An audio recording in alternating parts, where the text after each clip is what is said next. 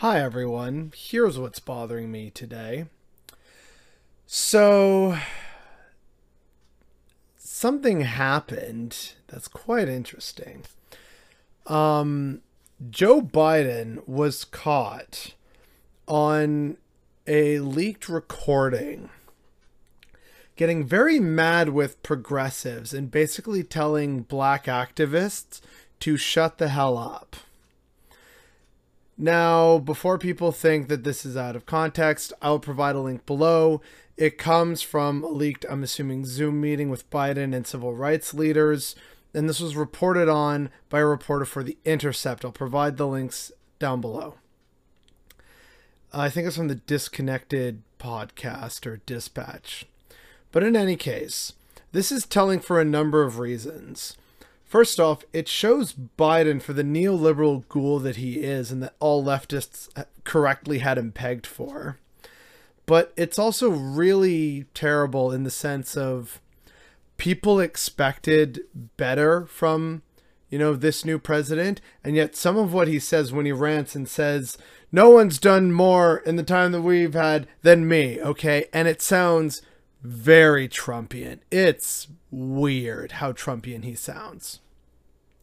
And then on top of that, there's the fact that Biden at one point had said, it's not about one person, it's about us. You helped deliver this win, so I'm going to be there for you. And yet already here he is saying, no, no, no. And the reason why has to do with Georgia and this continuing Democratic belief. So what he was getting mad about was he didn't want to give in to progressive demands that he use executive action and just do a whole bunch of things. And to an extent, he's somewhat right to caution against using executive action prolifically, because then the next person could come along, do even worse things, and undo a lot of what he did via executive action. So that is the case, but it all seemed to revolve around this argument that the Democrats got hammered by Republicans because they thought that they had this really effective message of saying Democrats are for defunding the police. And Biden's there saying in this recording, we're not about defund the police, we're about reforming the institutions. But the Republicans had really effective messaging, and so they just hammered us on this. And that's why we should wait for any kind of executive action or meaningful change or reform or anything like that until after January 5th, which I think is the date that the Georgia runoff elections are happening. Now I get it, right? It's about playing politics and seeing the bigger picture and being politically astute. The problem is that the Dems are still believing the wrong things. Republicans didn't hammer Democrats because of defund the police. Democrats hammered themselves by showing that they don't have proper cohesion in the party and that they're not willing to support meaningful policies that will make people's lives better. There's no talk of policy. There's no talk of basically separating themselves from Republicans. And even in this clip, Biden keeps sort of talking about how, we don't want to alienate voters being Republicans in this case. That's why Georgia's crucial for them. They think they have to win a bunch of Republicans over to the cause. But guess what? That didn't happen in the election. Why do you think it's going to happen here and now?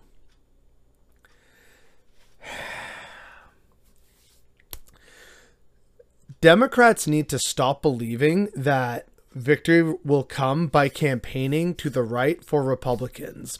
I've touched on this before, but it bears repeating again. Republicans will vote for Republicans and only for a Democrat in the truly direst of any possible instances, which is how a few voted for Biden this past election. But not enough in the numbers that they needed for the proper initial landslide to prevent all this contested crap that's happening right now. And so here they are once again thinking that, they got hammered because of defund the police, and not the fact that many Democrats, especially progressives who endorsed a Green New Deal, Medicare for all, and defunding the police, those Democrats often won their races in the election. Democrats need to take a long, hard look at themselves in the mirror, but it's clear that's not going to happen. They assume, well, we have victory now, so it's fine, and if we win Georgia, that'll be great. And yet their strategy for victory in Georgia is the same thing that barely got them a win on the national level.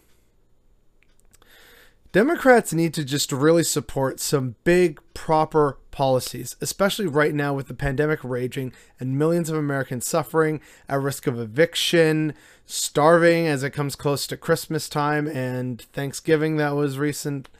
It is just not a good scene, and they need something more than typical political platitudes.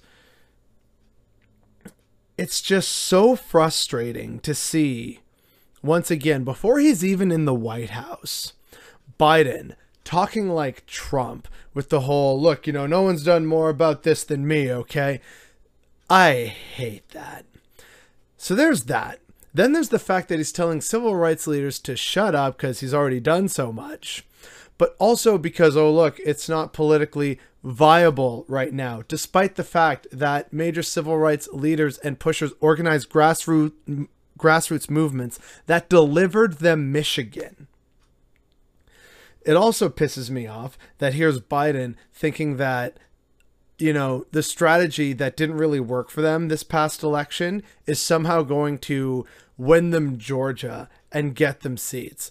I hope they do get the seats, because Democrats are still a better alternative than Republicans, but that really isn't saying much at this point, and that's a goddamn problem. Right here, again, we have, you know, a pompous old man out of touch with reality who is once again telling minorities to shut up, sit down, and know their place. Both of these parties are terrible. It is high time for proper grassroots movements.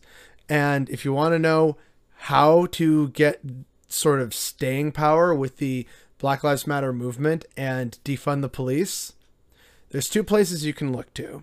You can look to the quote-unquote ground zero, that is Minneapolis, and what they've done in the wake of the George Floyd protests and what they've done to try and address public concerns.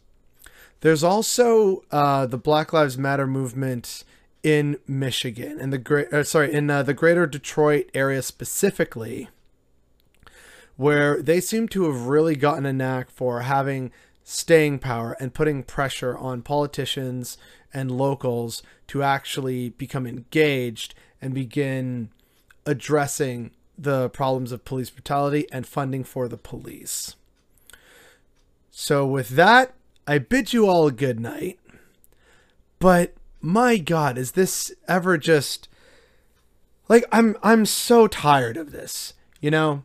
I'm so tired of old, arrogant white men telling people what's right and what's wrong as if they know better when they've clearly shown that they don't. And that is what's bothering me today.